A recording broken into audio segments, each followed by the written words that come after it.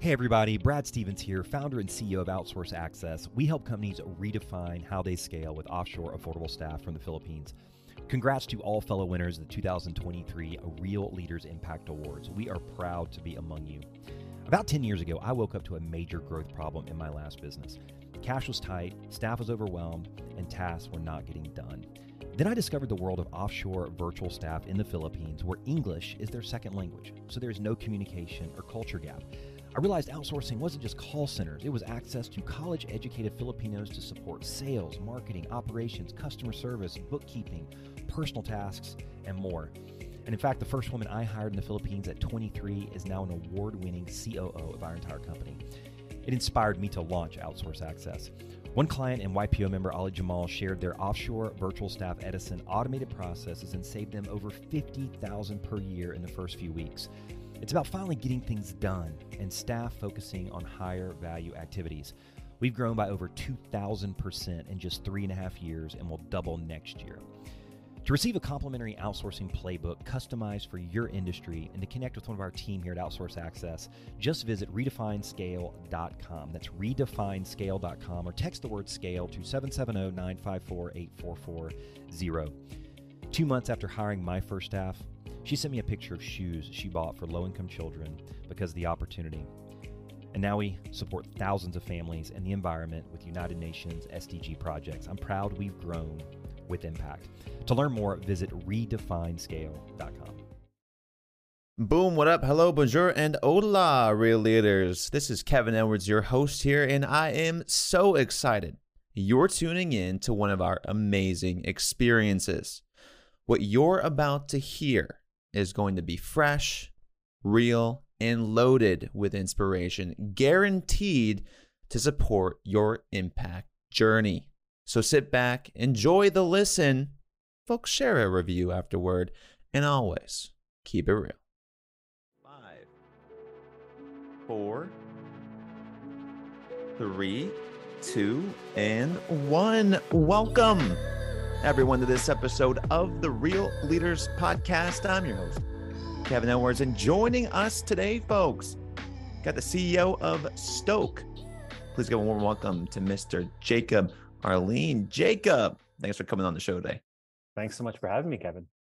Of course. So Jacob, I want to start maybe just with a personal question, because the field you're in, it's real estate, but it also has a lot to do with the environment, and we kind of consider that leadership. And so, just out of curiosity, like how would people describe you, maybe like in your adolescence growing up? Were you always kind of passionate about the environment? I mean, how would people describe you? Yeah, that's a good question. No, I wasn't necessarily always passionate about the environment. I think I always had an intrinsic kind of feeling and care and for nurturing the environment, but that wasn't necessarily my driver for both what I wanted to do with my life, and specifically with work. I think that's probably a typical answer you hear. Most people who get into this field or have this great story about being passionate about the environment since they were younger. That wasn't exactly why I got into it, but it is really why I have stayed in what I do.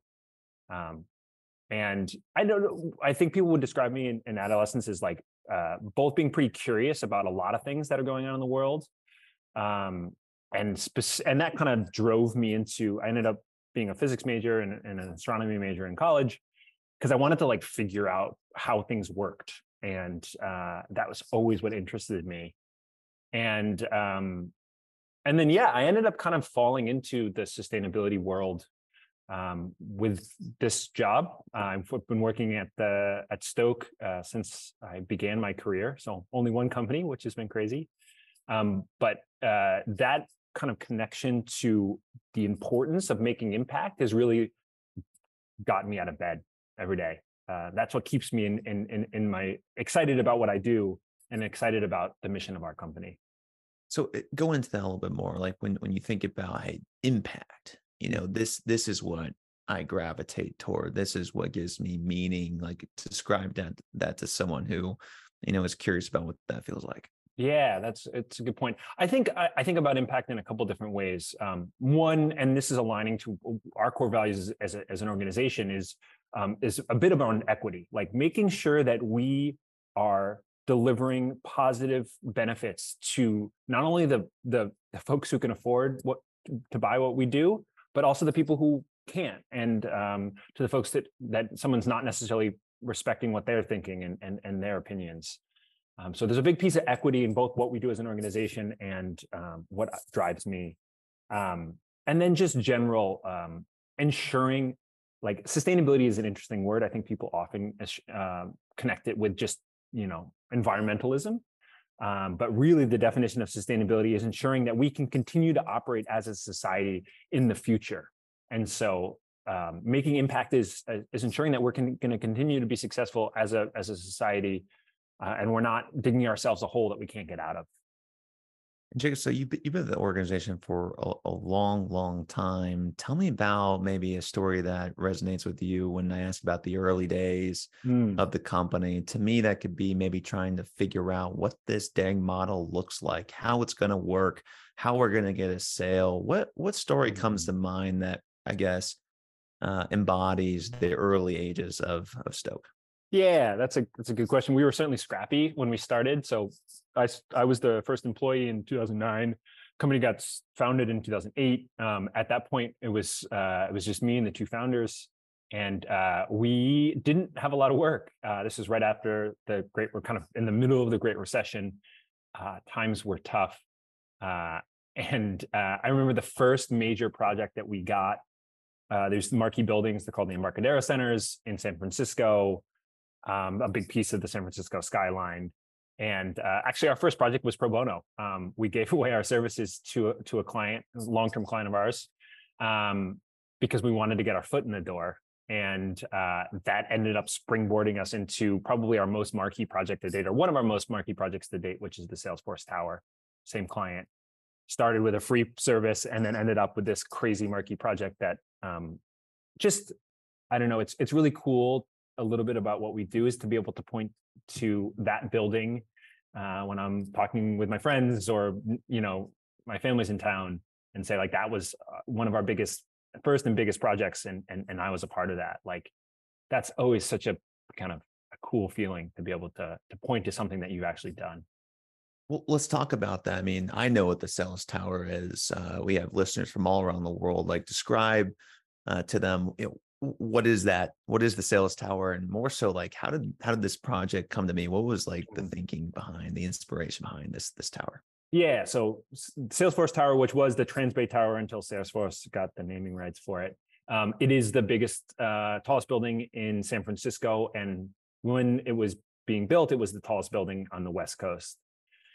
So it was this marquee project that honestly has been in planning for probably 15 or 20 years. And it really centers a new entire district in downtown that there's now, I think, 10 or 15 towers that surround it and around this beautiful park and this transit center. And so really, it's like the core of the San Francisco revitalization that's been happening over the past 15 years. And it's a building that's just really well known, and you can point to, and you can actually see all across the Bay Area. We're notorious for our fog. And one of the things that the Salesforce Tower does is it pokes up above the fog. So anywhere in the Bay Area, you can always, if you're looking at downtown San Francisco, you may not be able to see most of the buildings, but you can always see the top of the Salesforce Tower. And so it just kind of embodies the evolution of the San Francisco skyline. And so what, when we think about building blocks, like lessons you learn that you can apply and take to the next big project, like what were some of the key learnings, from that, whether it was personal or professional, that you've taken with you along your journey? Yeah, I think one of the biggest things we learned, I mean, that project was fascinating. There were multiple ownership groups that were running the project, that owned the project and were developing it. So that itself was unique. It was by far the biggest project team I've ever worked on. It was meetings that we had 40 or 50 people in the room talking about sustainability and LEED certification. But one of the things I learned the most, and this has really has been a core part of our business, is how you present sustainability to your clients. Your clients often have different motivators for why they care about sustainability. Ideally it's altruism and they just generally believe in what we do, but that's not always the case. and being able to speak the value of sustainability from a financial lens, specifically from a real estate financial lens, to your clients, to like show them what they care about, talk about sustainability in the ways that they care about. That was critical. I learned that in that project, and that's really shaped how we deliver our services. It's always speaking to the client in the way that they appreciate. Yeah, go into that a little bit more. I know a lot of our audience who are impact-oriented, growth-minded leaders, they struggle with that, right? Struggle with articulating, conveying the value proposition of impact into your organization. When you say appreciate the customer, what does that mean to you? Yeah, so I think as consultants, at the end of the day, like, we are not successful in ourselves. It's our success comes from our clients being successful in their organizations. It's about them shining and about them succeeding. And so what you end up doing is shifting and shaping the narrative a little bit based on who your specific client is. Like, what are their drivers, and what is their organization's drivers for performance. And so it's being a little bit flexible about that messaging. But in terms of the value of sustainability, I mean, I think, we often think, I think this has become less so a little bit recently, but especially when we started, most people assumed that sustainability was just a cost ad, and then maybe there was this nebulous marketing benefit. But we've been able to show that there's, huge financial benefit, whether that be on the building side with, reducing operating, NOI and increasing the asset value, or even an even greater impact is on the employees who occupy your buildings, especially when it comes to workplace. We put out a white paper about 5 years ago around the financial value of high performance buildings, and specifically talked about things like productivity, health outcomes, and retention being a huge financial benefit when you are building these healthy, sustainable, beautiful offices. And that has just become even more important as there's just less people coming to work. And so you need to build better spaces to be able to encourage people to come to the office. So when I hear and reduced NOI, I think the easy ones, like energy saving, energy efficiency. I think of potentially better air filtration for better employee productivity or something along the lines of that. You had mentioned earlier before we started that Reinventing Organizations was a book that kind of inspires a lot of the work that you do. When you approach a building, what's like the steps you go through? I guess if you're willing to share briefly, how you think about that building and maybe how you're trying to pitch this to an organization. Yeah, no, that's a great question. And that, one of the things that you want to ensure that you're doing, and even more important as we talk about this new paradigm of how people are working in buildings, is designing a space to maximize the happiness of the employees who are going to be occupying that space. I think the real estate industry is oftentimes not thought about that. They just build a building, they make it look good. It checks all the boxes. It has the number of desks you need. But like, speaking to your users is critical, and designing a space to align with the users and to the organization that's going to occupy that space is critical. And so that's partly how we approach projects, is like truly understanding our client, understanding their drivers, both for the space and as an organization in general, and ensuring that their space represents those, organizational drivers. And thinking about growth, Jacob, just looking back, from employee one to where you are now, from maybe a sales point of view, what's been a key driver of your growth?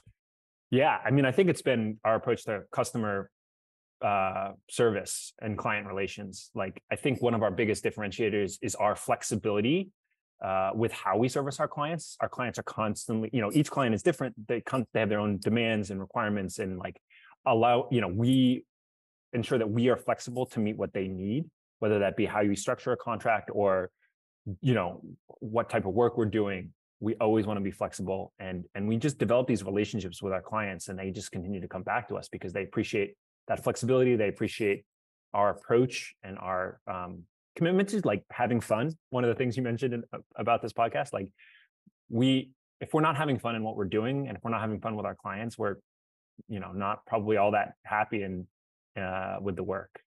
And so I think that connection to our clients has really allowed us to scale as an organization. And not to mention, you all, from my lack of knowledge in that space, but I would assume you're ahead of the puck. I mean, you're going to where the puck is. We're increasingly going to lead certification, lead certified buildings, more sustainable buildings, more conscious employees, things like that to maximize the happiness. Where are you focusing your time and energy next? Where's the next big sustainable revelation? Yeah, no, that's a great question. And we actually just put out our new 5-year strategic plan and kind of define where we're moving as an organization. And it's honestly kind of going beyond the built environment. We have been a real estate focused company. We will still be real estate focused, but we have found that with the elevation of the importance of ESG and carbon, which used to live within the real estate world and now has been elevated to the C-suite of these organizations, we need to move our thinking beyond just real estate and be able to communicate the benefits of ESG, of decarbonization, of sustainability to the C-suite, still with that same financial lens, like there is financial value, but you shift kind of the marketing. And then also, but continuing to drive where we can drive impact, where we can drive change is within the real estate. So you have that connection between, a little bit of a different marketing lens and a little bit of a new audience to set goals, and then connect that to asset level and portfolio level real estate solutions that we are driving that actually allow companies to achieve those goals. Interesting. So kind of evolution. Interesting. And when you're speaking with just like the layman on the street, maybe it's a father, maybe it's an uncle, an aunt. Are they grasping the concepts of sustainability? Are they understanding the value of what you see as the future? That's a good question. And it's interesting. Like, I think more so than ever, those topics are in the psyche of really many more people than they used to be. I mean, there's front page news. Wall Street Journal was about climate change. ESG investing is constantly in the news, in front of mind, in political debates. Like, that has never happened before. I think if I told people I did green building consulting 10 years ago, people would have no idea. Now they at least understand the concepts, whether that be combining climate change or, diversity, equity, inclusion. They understand those concepts. They at least know what the words mean. They may not totally understand the concepts. So that is really exciting. And I think that's bodes well for both the ability for our industry to make impact and our company to be successful. People don't typically know the specifics about what I do. And that can get kind of nuanced. But the fact that they know the words, that they've heard the concepts is, light years above where we were. Jacob, you mentioned in there a couple of times the word impact. It is a term that we use here all the time. People use it loosely. People use it very intentionally. It means different things to different people. How do you define impact? That is a great question. And there's actually part of our 5-year strategic plan is we are defining what of our services make the most impact. And so, and this is unique to Stok, but we've defined our impact in kind of 2 categories. Our ability to decarbonize our clients' work and their corporations. That's one of the ways we define impact. We think that climate change is like one of the most important challenges that our world is facing. And if we make a difference in decarbonizing the world, like, we're doing our part to help address that issue. And the other thing is around equity and ensuring that we are not only delivering our services and making a difference to the people and to the companies that can afford it, but also to the folks that can't, because they are both going to bear the biggest impact of climate change. And also they need to have their voice elevated. And so we define impact in those 2 buckets. But yeah, there's a bunch of lenses of impact. And I do think it's kind of important to focus, because I think if you try to tackle all of the ways, all of the little different aspects of impact, you can get overwhelmed in what you need to do. Yeah, I couldn't agree more.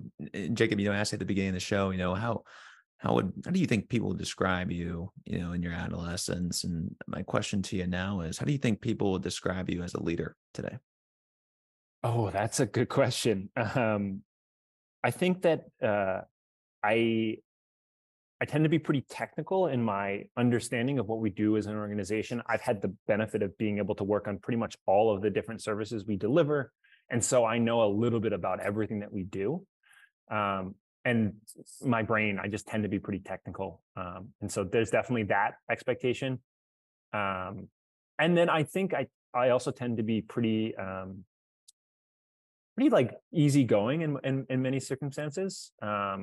Keep things light. And obviously that it's not always possible as a CEO, but as in most of the cases, I want to ensure that people are enjoying what they're doing, they're having fun, they're excited. So yeah, I think I bring those kind of both ends of it. You mentioned some pretty big names that you've worked with on the show here, and just out of curiosity, like with all the great leaders, that you've worked with, what do you think like the through line is between all of those people? Yeah, that's a good question. There's a couple leaders that always like remind me of being really successful. One of the things that I've always admired is people who don't necessarily speak a lot in a meeting, but who, when they do speak, have very meaningful things to say. So they don't feel like they're obligated to constantly talk to lead the conversation, but they just pipe in with really good,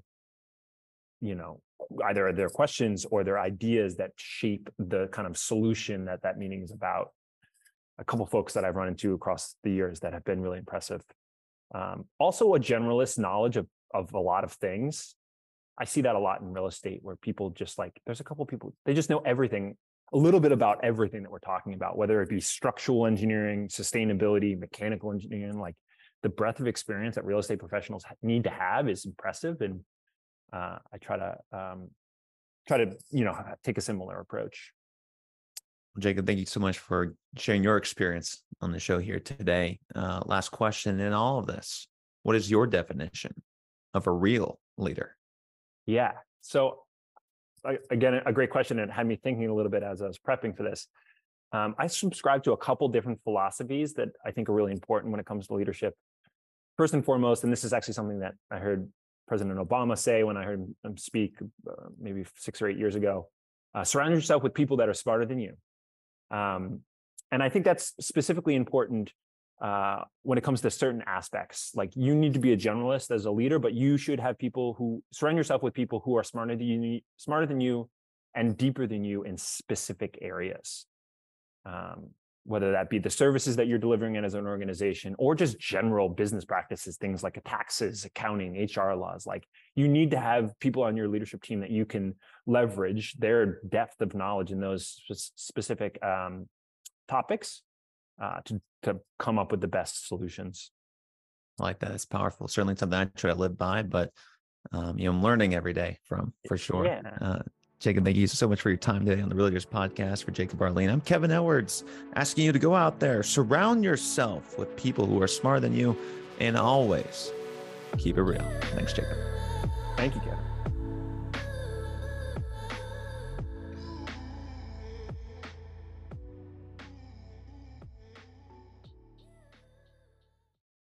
Hey, Real Leaders, thanks again for listening to this amazing episode. And if you're someone like me who goes all the way to the end just to make sure I can extract as much information, education, and inspiration out of every single interview, might I suggest you check out our magazine.